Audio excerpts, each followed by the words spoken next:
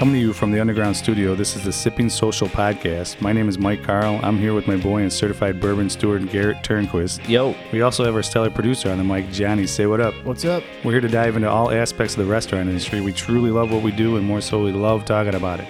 We're going to pour, sample, review anything you need to know about. Pour yourself a cocktail and join us on this journey. Let's go.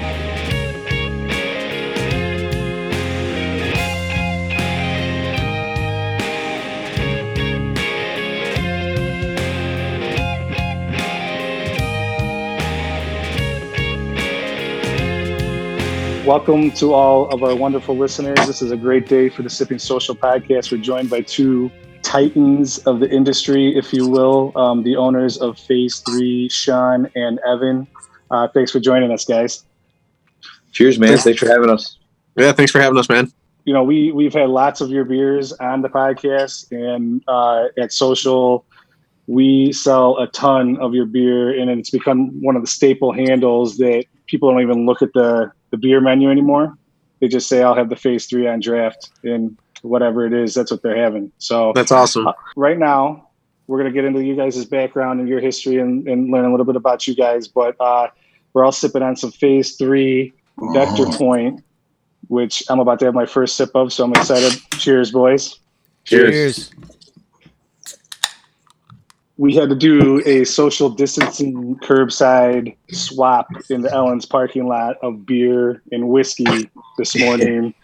And then we divvied it up amongst the five of us that are sitting in front of our computers via Zoom at our houses. So this is kind of a cool aspect of drinking your guys' beer, hanging out with you guys in this little setting here.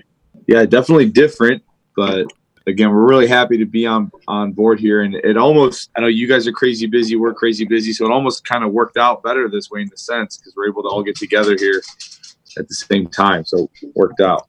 It's funny how that works, making a good of such a crappy situation of all the circumstances going on. We get to come together and get a little boozed up, which I know Garrett's been looking forward to this all day. Since about 7:30 when I got out of bed. So I've known Evan for a couple of years, Sean. I've never had the pleasure of meeting you, so this is special for me. If you don't mind just giving us a little bit of background about where you come from and your brewing. Everybody goes nuts for your beer and has for a long time. So just a little quick snippet about you, if you don't mind.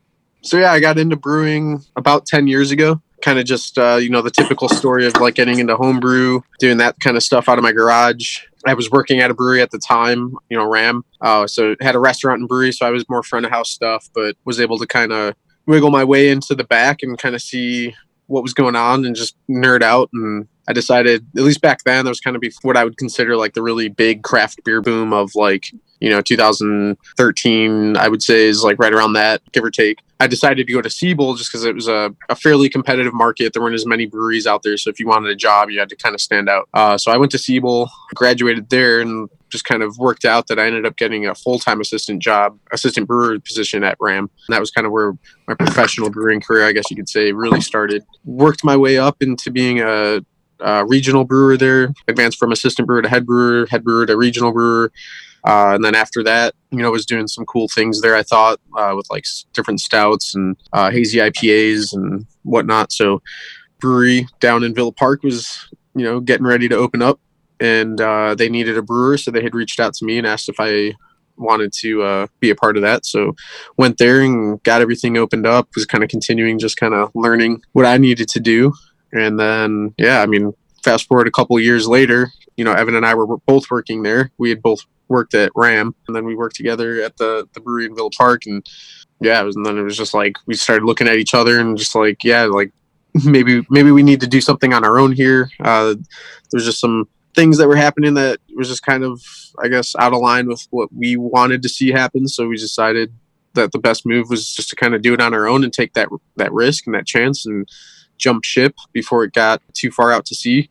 So we did that, and that's Phase 3. So Ram, and then more, and then here now Phase 3. So yeah. What was the moment when you were like making beer and you're like, you realized that you like looked at yourself and you're like, oh shit, I'm doing something that like people care about, or like I think I might be really good at this. Like, what was that moment for you?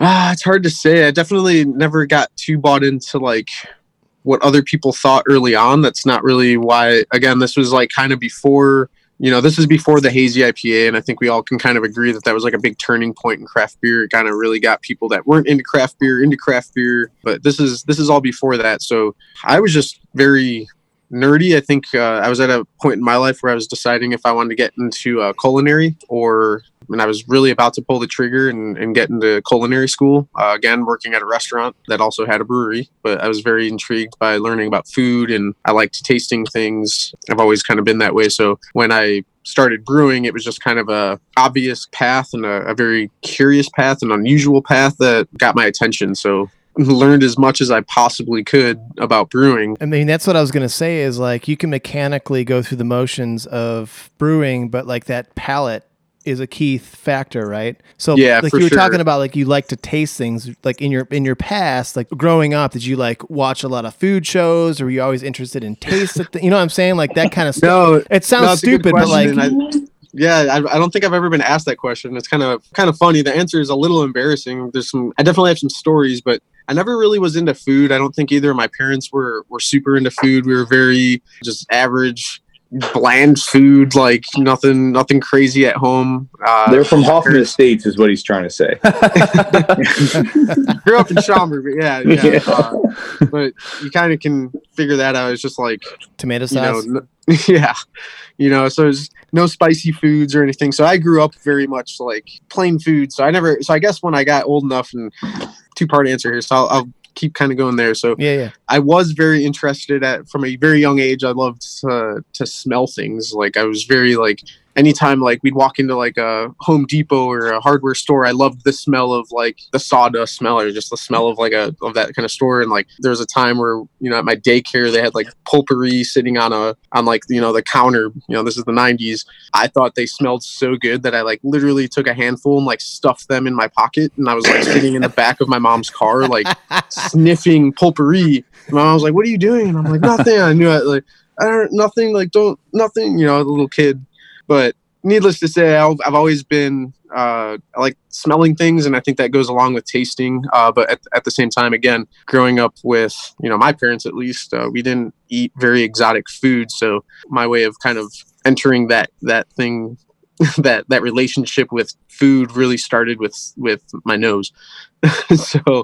So yeah, I mean, weird answer and kind of a interesting question, I guess, but John is our question master, and since he's not in our industry, you kind of struck a chord with me with your answers. Like when I was growing up, like I love the smell of like tar. I love the smell of like paint. I would just smell all these things. I love the unique smells of things, right? Yep. And I really think it's what I've learned lately, and I think just with I'm 31, I'll be 32 next month, and I think with just kind of my age, and I feel like I'm getting more mature, every year. And I think what I really enjoy about smell and taste is the memories that it can bring, and at least for me. And I love when we can create a beer, whether it's a hazy IPA, a fruited beer, like a heavily fruited beer, or a stout with a bunch of adjuncts. My favorite thing is when I hear people say it reminds them of something. It reminds them of like their childhood something. I think that to me is just like a really cool psychological point that I can relate to, at least. So it's always fun when we're able to create a Neapolitan stout or something, and then people just like, man, this reminds me of being a kid on a Friday night after pizza night or whatever, sitting on the couch with mom and dad, and we got Neapolitan ice cream. Like that's what this reminds me of. So it's definitely like a cool thing for me to see, and I definitely enjoy that aspect of it. So yeah, that's cool, man. Like you think about the whole process, right? Like we can probably get into this later, but like we've talked to some brewers where it's like you want to get to that point where like you can nail down that sense of smell and that taste, but to achieve that on a scale that that people are doing, like you don't want to waste, right? So how do you go through the process of basically getting to the point of nailing down that sense of smell, nailing down that sense of taste without huge waste? I think a lot of it obviously is risk. There's been plenty of times where, Evan can attest to this, where I have not been happy with a certain aroma based on maybe I could talk for hours about this. I'm going to try to wrap it up in a kind of neat little package here so it doesn't get too out of hand or too lengthy. But we got 20, 30 minutes, 45 minutes, hour, whatever you want. Okay. So, I mean, it definitely is like, as a small brewery, we don't have a lot of options, or at least our first year, we didn't have a lot of options for contracting hops. We didn't get to go out and rub the hops that we were using in the first year. We weren't able to really know what hops we were getting, the quality of the hops, the smell of the hops. So a lot of it is based on either previous use of that hop, trying a beer that also used that hop, that we know used that hop, or just going literally on Google and trying to get the best kind of overall picture of that hop based on reviews or descriptions of that hop. So we'll kind of go out on a limb. We'll say, okay, well, this hop says it's supposed to have this. This review says they got this. So we should expect that if we use it, we should get this, and this. But unfortunately, hops and pretty much everything in brewing is all dependent on the environment that it's grown in, or the water, where the water came from, or the malt, where the malt was grown from or malted by. So everything changes. So we've definitely had a couple instances where we're just like, man, like that hop kind of sucked. Like that wasn't what we thought we were getting. And so I won't say that it's always perfect. It definitely, we have times where we're totally not happy with a certain flavor profile or smell or something like that. But I think we're getting better at that as we go. And a lot of times you'll see us pair stuff with Citra. It's for a couple of reasons, but a lot of the times is, at least I know with Citra, I know what we're getting out of it. So I can pair that up with something else, and then I can really dissect what that hop did with that beer. So then we can use that hop more appropriately the next time that we were to use it. So I always kind of use Citra a little bit as a crutch. Admittedly, like I know that it's going to create a good beer. And hopefully it can hold up whatever hop I put up to it if I'm not confident in that hop, or I've never used that hop, or I wasn't able to particularly pick out that hop. So you'll see a lot of Citra used by us. Not all the time is it me just kind of using it as a crutch. Sometimes I really think like Citra would be a great pair with the other hop or hops that we're using. But sometimes it is like a little bit of a safety, like let's use this because I'm not sure on that particular crop of hops or that particular hop in general how it's going to play with our base beer and all that kind of stuff. So Garrett and I love beers that have Citra in it. I thought you just picked that because that's one we like. Citra? Yeah. We love Citra. I mean, really, who doesn't like Citra? I know there's a couple people, but how long have you guys worked together at RAM? Did you guys know each other before that, or? No, but we're about the same age. You're like a year and a half younger than me, Evan. Yeah, but and we both he grew up in like Palatine, Rolling Meadows area, and I grew up just south of him over in Schaumburg, Hoffman Estates area. So we were in the same school district and kind of grew up parallel to each other, but never knew each other. I'm sure we hit the same skate parks at some point, but growing up. But Sean trained me in the dining room as a server at the Ram. That's hilarious. Should have seen how many regulars the kid had. Yeah. I was the Sunday guy. I had all the families coming in and stuff. Nice. What's Ram's food? Is it just like American? Bar? They had a couple steaks on the menu, which was definitely a stretch. Burgers were their highest selling area of the menu, and then appetizers, and it was all kind of about really getting like a frosty mug of craft beer that they made on the other side of the wall was the whole kind of selling point there. Right. But they also had like 14 martinis to choose from if you wanted that. So it was a very confusing place to go to. A lot of Smirnoff flavored vodkas in there. Blue flavored vodkas.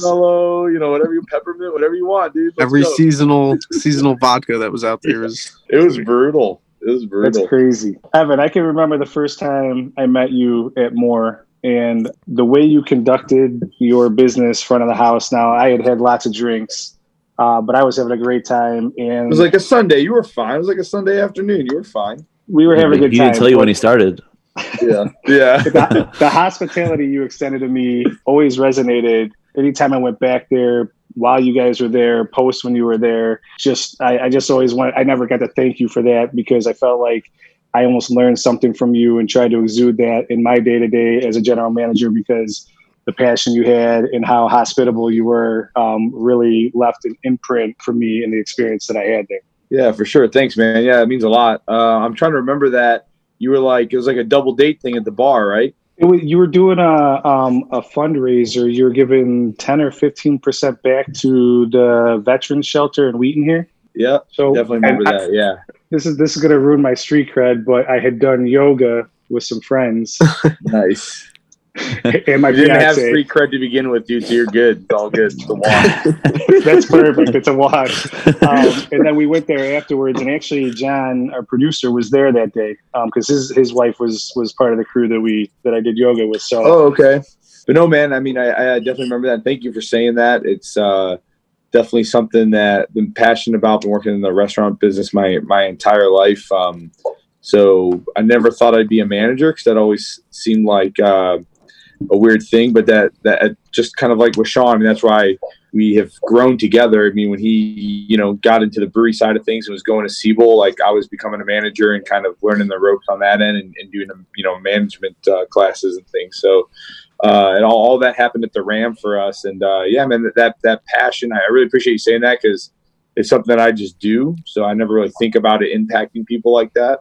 So that's awesome to hear. But likewise, I remember you giving me your business card and just being like a real stand-up dude and just kind of carrying yourself really well, even though you smelled like shit. And, and just kind of like, wow, this guy's all right. Just a couple showers from now, he should be pretty nice dude to do a podcast. No, obviously I didn't know that, but no doubt. Yeah, man. So thank you for saying that. Yeah. That's why it's taken so long. You wanted to make sure you got a couple of extra showers. You're scared to get back in the same room with him. That guy's got a shower for like 3 months before we do a podcast. And I'm only doing it wirelessly. Yeah. That's awesome. Who does the artwork for you guys' cans? Yeah, so I was just thinking of that during the couple minutes there that I wasn't talking. One person that we haven't talked about here, most people, most of our followers know, but for your listeners, there's a third link here missing. My wife, who's upstairs wrangling the kids and making sure they're staying quiet so we don't have to hear them on the podcast. She's also one of the other owners of Phase 3, and then she's also our graphic designer, and she's been, I guess, my personal graphic designer since back at Ram and ever since the very first bottle that I ever put out. So she's been there the entire way too. So it's been us three kind of working our way to where we are now. So it's been fun. Sean, what's it like being the third wheel of that group? That's Evan. Oh, Evan, sorry. I don't know why I said Sean. This beer is really strong. That's awesome. I hope you meant to say Sean because that's hilarious. But no, it's great. I'll tell you what, when we started Phase 3, and I'm, sharing this excitement with my family. They're like, "You're going to go into business with another guy and his wife?" And I'm like, "Yeah, you don't know this other guy and his wife like I do, And it was funny because I could get the apprehension by people for that kind of thought, but with us, it's just never, ever, ever, ever been an issue. So I've known both of them just as long. So the part that Sean didn't mention there is that he met Brittany at the Ram as well. So yeah, she was a hostess. I think you guys were both hostesses at the time, or hosts. I was a server. All right. But you were a host at one point. No, yeah. But yeah. So Sean met Brittany at the Ram too. So I met them, not too long after that. And so I've kind of we've all been friends, I guess, in that sense, for as long as we've known all of us together. So it's been a very general friendship. So nothing's changed at all. And the one thing too is back at, especially with Moore, was that we all had this friendship is also a working relationship because Brittany did all the design and label and marketing and merchandise there as well. So we knew that dynamic was healthy and strong and something that we were willing to kind of dive into this next venture together with. So I don't know if that was a legit question or not, but it turned into one. So no, we'll edit that whole out. Don't worry about it. Yeah. So just scratch all that. The Ram is still going, right? Ram is still going, but they've closed down the two stores that Evan and I both worked at, the Wheeling and Schaumburg Ram. They still have the Rosemont Brew House, which is basically mostly guest taps, but I think they do have some of their own beer on back finally now, as of a few months ago. So they're like they had like 30 something restaurants at the time when we left, I think. And I think most of them are still around, but definitely have closed a few. I think they're just trying to get their act together a little bit, I guess. I don't know. Well, after you guys left, it's pretty hard to keep up business, right? I don't like to think we had that much of an impact, but ironically, it was very shortly after Sean left, that Schaumburg went down, and then Wheeling eventually. Yeah, so it sucks because I mean it'd be great to be able to go back there, and sit in the old tables that we had so many memories at. And again, I mean, shit, Sean met his wife there. I actually met my fiance at the Ram as well. So yes, we have a ton of memories there. So it's a real bummer. I mean, on paper it was a cool concept. It was fresh beer. It was good beer, good clean beer that was super tasty to drink, and the food was solid. I think that just the craft beer scene has advanced so much just in the last 5, 7, 8 years. And I think Evan, not to cut you off, but I think Evan and I like to use the term pivot a lot when we talk about phase 3 and like their direction, and know that basically no matter how big we think we want to get, we always want to stay small enough that we know that if something happens, we're small enough to pivot quickly. And I think if you really break it down and kind of think about it, Ram just got too big to pivot and stay on trends. They started overlapping. I think it's just, one thing led to another, just tripping over their own feet, just not being able to pivot as fast as they wanted to or should have been. And it just kind of worked itself out, I guess. Tell us a little bit about the transition. I know when you guys first opened, you guys were brewing at Lake Zurich. Did you guys recently purchase the brewery? Yeah, that's a great question. Yeah, so basically, what the answer to that isn't so much yes or no. Basically, we negotiated terms to purchase them, which we're in the process of executing. So yes, we are purchasing Lake Zurich Brewing Company, but no, that's not 100% complete yet. Talk about pivoting and growth. You guys just had your 1-year anniversary, or is that we did? Up? Yeah, we were very quiet about it. It hasn't been a year since we released our first beer, but it's been just over a year since we brewed our first beer. We're coming up on it. Yeah, that's some nice growth for you guys in the first year. I had only heard that through the rumor mill, and I guess maybe I should have talked to you about that before I brought it up on the podcast. But that's just exciting news that you guys are expanding like that and growing in that fashion. We're super excited about it, and it's a great question. And if you want to, yes, again, we have those terms are set. It is happening. It's just something that is maybe black and white is the common consumer would like to see, where they just want the signs changed the next day, and and all of a sudden there's a phase 3 tap room the next day. It's just a little bit more of a drawn out process, and that was the best fit for both us and Lake Zurich. And so that's just kind of how we wanted things to flow. So no, it's a great question, and it's an obvious question, and we're super excited about it. The growth in the first year has been amazing. We owe it to places like, Maize and Mash, places like Burger Social, obviously, as well as the tons of fans that are everywhere, which always just blows our mind. Like, I think when we first started, we were just like, cool, like, we know we could sell a lot of beer out of Villa Park, but what about, here and there? And what about these other reaches that we were talking about distributing to? Like, does anybody even know, or care who we are, about our story, or about the beer that we're going to be dropping? And it was just amazing to see that people did care and people did know. And yeah, the first year has been awesome. I think, I can speak for Sean and Brittany that we're just so grateful that, like, we've been afforded the opportunities we've had in this first year, because it wasn't anything other than a lot of hard work and then just like certain things lining up, and the wind could have blown 100 different ways and it may have gone differently, but it's gone how it has. So yeah, we're fortunate for everybody involved, and including Lake Zurich for letting us in the doors a year ago to come in and do what we started doing. So Johnny, what's your thoughts on this Vector Point? Where are you at in it? Just so Sean and Evan knows. Probably get some tasting notes. Yeah. John drinks Coors Light, Rumplemans, and Captain and Coke. Okay. That's why I was so offended by the Rumplemans. I know. What the fuck, man? So he's the one that gets to try these for the first time in these styles. So Johnny, give us some what's your thoughts on this Vector Point? So I've had a few of your beers, and every beer that I've had has been great. I'm not saying that just because you guys are on right now, but the Vector Point, it's solid, man. It's not dry on the mouth, right? Like, you can drink like probably a few of these. I know it's 7.7, but it doesn't like feel like that, right? You can probably catch up on you and get wasted, and you're gonna like wake up next morning, nude in bed, not knowing what happened. But I think Johnny it's delicious. has to check. I also like the Vector Point because I'm a graphic artist, so I appreciate the Vector Point pen. That's solid, man. Yeah. Yeah, so again, my wife is our graphic designer, so she does a lot of these, and a handful of our other beers have camera references, and that stems to my hobby of being I like photography. By no means a professional photographer, but it's just fun to me. And then we've had a couple beers with, Aviation references to aviation, so low ceilings that we've done twice now.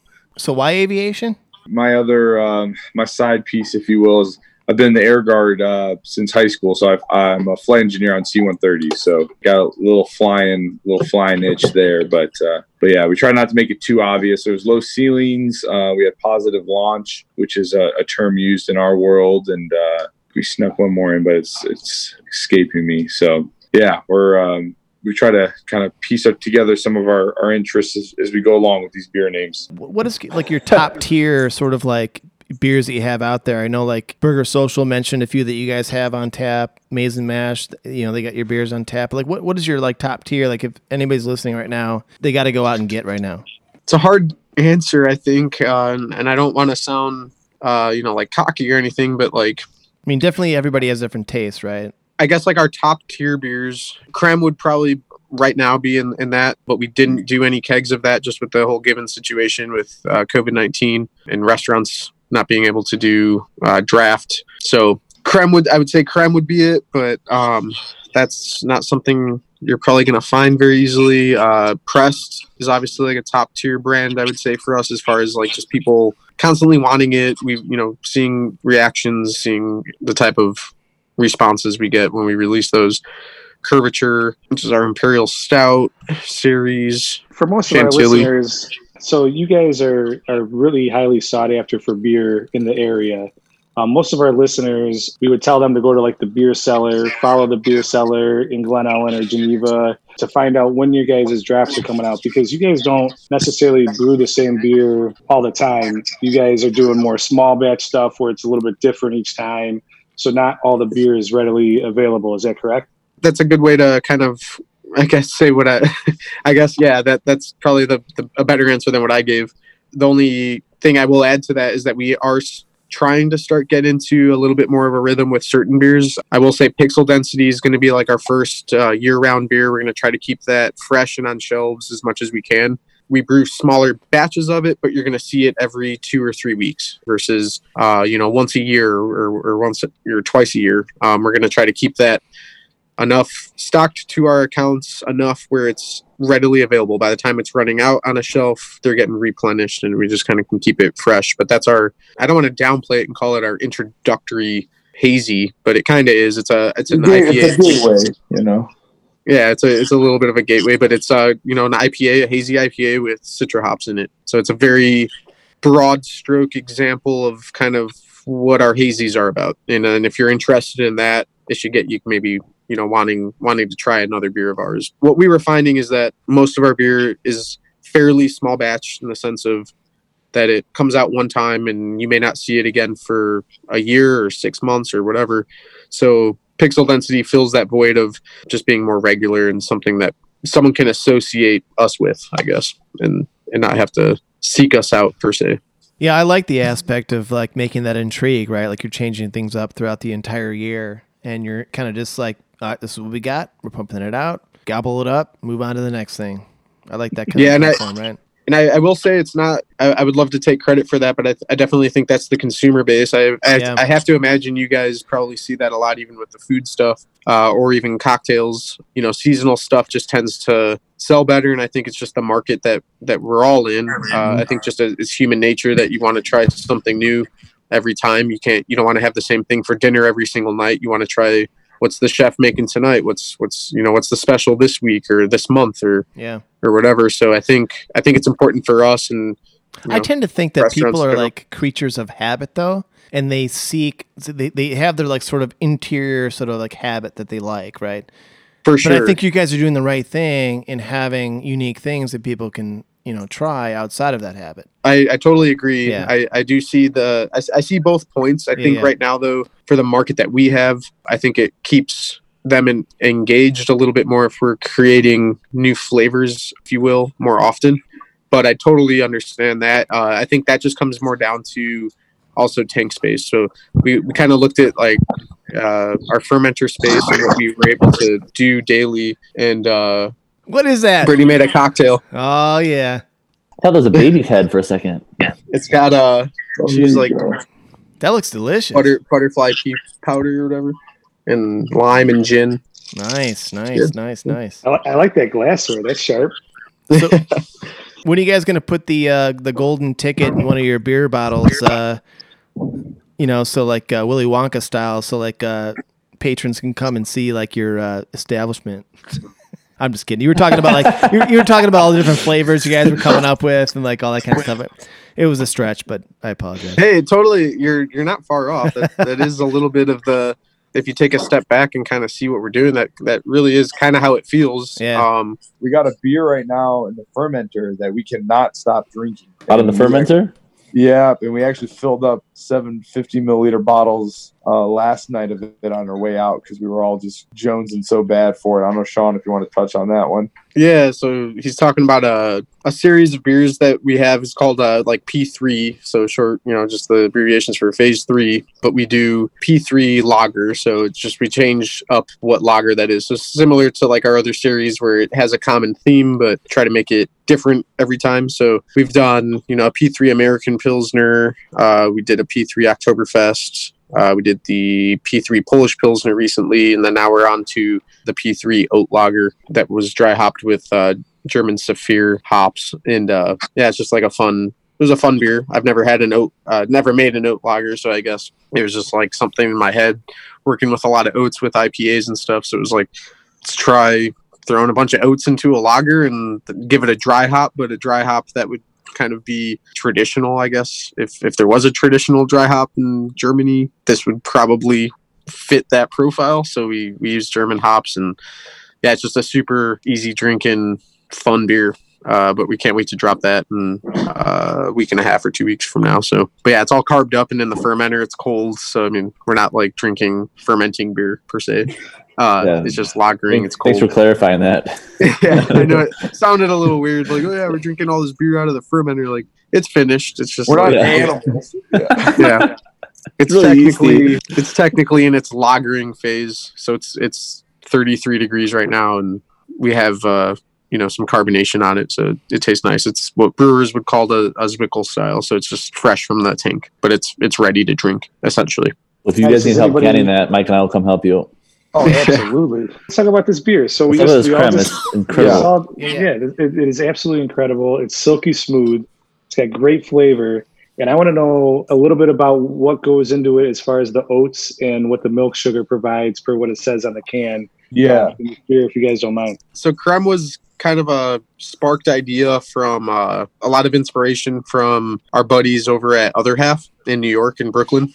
I had never had one of their beers that was called that kind of sparked this, which I think they call their Daydream series, but it sounded super intriguing. It was a beer that they use a lot of oats in, and then they also use what they say is a hint of lactose. So, I'm not necessarily trying to clone their beers or anything like that, but I definitely just took a lot of inspiration when making this one based on the profile that I thought that they were probably achieving. So it was a little bit of a shot in the dark. I had actually never had one up until we brewed this. So a little bit it's kind of how my story with Hazy's started, where it was just, I had never had like a true New England Treehouse or Trillium IPA until I had first brewed one called Juicy at Ram. And then one of my buddies dropped one off right towards the end of fermentation. And like after I dry hopped, and I was like, oh my gosh, I think I actually kind of like hit this one on the head. So needless to say, I think it turned out pretty good. I'm not sure if it is exactly the profile that they kind of hit or go for, but definitely had some good feedback here in the Chicago market. So regardless, I think it turned out nice. And as far as like what the elements bring there and why it's different is just a very large amount of oats compared to what we typically would use in like a normal IPA, literally about 2 times more than what we would normally use. We don't usually ever use lactose in anything unless we say we're using it in that. So we've only had a few beers that have that, like our Chantilly series, which is a milkshake IPA, which, we say we use lactose in it. And then Warmest Wishes was a beer that we did. It was an oatmeal milk stout. That one had lactose in it. This one kind of just was, let's see what a little bit of lactose can kind of do with, like, let's just make this as absolutely creamy, silky as we possibly can. And we tried it. So I guess that's what the oats in the lactose do, is just add sweetness, creaminess, that sort of thing. So it's kind of an alternative route. If you don't like our regular beers, or you think our regular IPAs could use more sweetness, then this is probably for you. If you don't really care for the sweetness, stick to our regular IPAs. They don't have the lactose in there. They finish a little drier. They drink a little drier. Just kind of opens up the doors for other options. It's like really light and like it's really soft on the palate. The sweetness definitely comes through. This is a beer that I'm probably going to finish before we're done talking about it. I wish it was 4% because then I could have like 9 of them. Yeah, this one will creep up on you. I like the mouthfeel on this. It's velvety, and it kind of like lingers a little bit more than most beers. It's nice. What do you guys plan for the future? Obviously, besides growing to kind of combat your competitors, or do you feel like you guys are all in this together?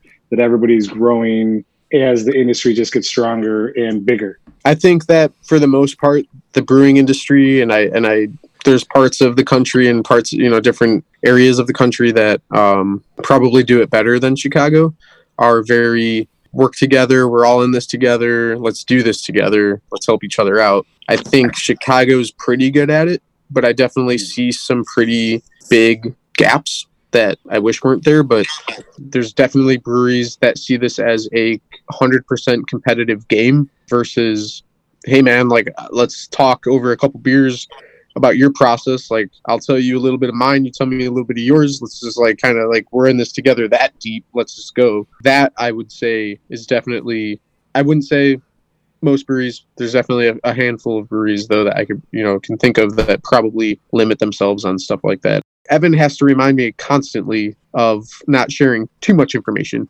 because I tend to be a pretty open book about everything that we're doing, even things that I don't realize are like very much so like what makes a certain beer its specific profile. And Evan will definitely be like, all right, man, like that took you a while to figure out. You probably like let's get it off the ground before you start like telling everyone else what we're doing. Like, we really want to appreciate you guys for joining us on the Sipping Social podcast. All the beers you guys pump out are phenomenal. Love your guys' passion, your attitude, and honestly, I learned a lot from talking to you guys tonight. Before we wrap this up, anything you guys want to plug for your brewery, for our listeners before we do? One thing I want to plug, man, is we have a team behind us, a lot more than what we started with. Talking about our growth over a year. We're up to 7 employees now, so team members. So we have 2 brewers. We have pretty much 3 guys that help us with distro and a couple other random, odd jobs around the brewery, and then 2 other part-time people that help us on canning days and whatnot. So yeah, there's what you see today and what's happened with phase 3 is not just me, Sean, and Brittany. It's a lot of other people that get it done and put in all these long hours with us. So thank them a lot. We would not be, you guys didn't want to talk to us right now if it wasn't for those people. So that's pretty humble of you, man. Pretty humble. Thanks for joining us, Sean. Nice to meet you, brother. Anytime you're nice meeting you guys. When the stuff gets back to normal, let's all hook up, have some drinks at Social and drink some bourbon on the company's dime. Absolutely, man. Sounds fun. Cheers, boys. Thanks for joining us. Cheers, guys.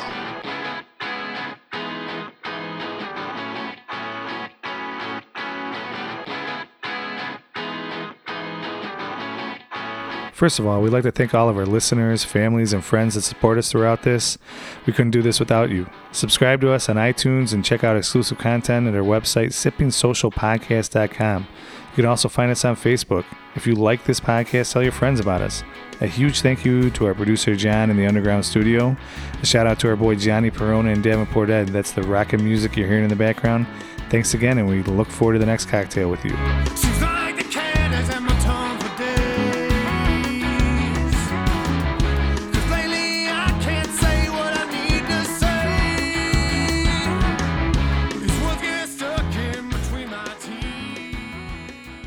Check 1, 2. Check 1, 2. Check 1, 2 Rumplemans. All right, I got you. Okay. Yeah, I don't have any Rumplemans on deck. If you were a man, you would have some. Babe, quiet. You're embarrassing me. Yeah. He's got the apple pie shout out from the back row. You said no video, man. I didn't even do my hair. I haven't showered today. Believe it.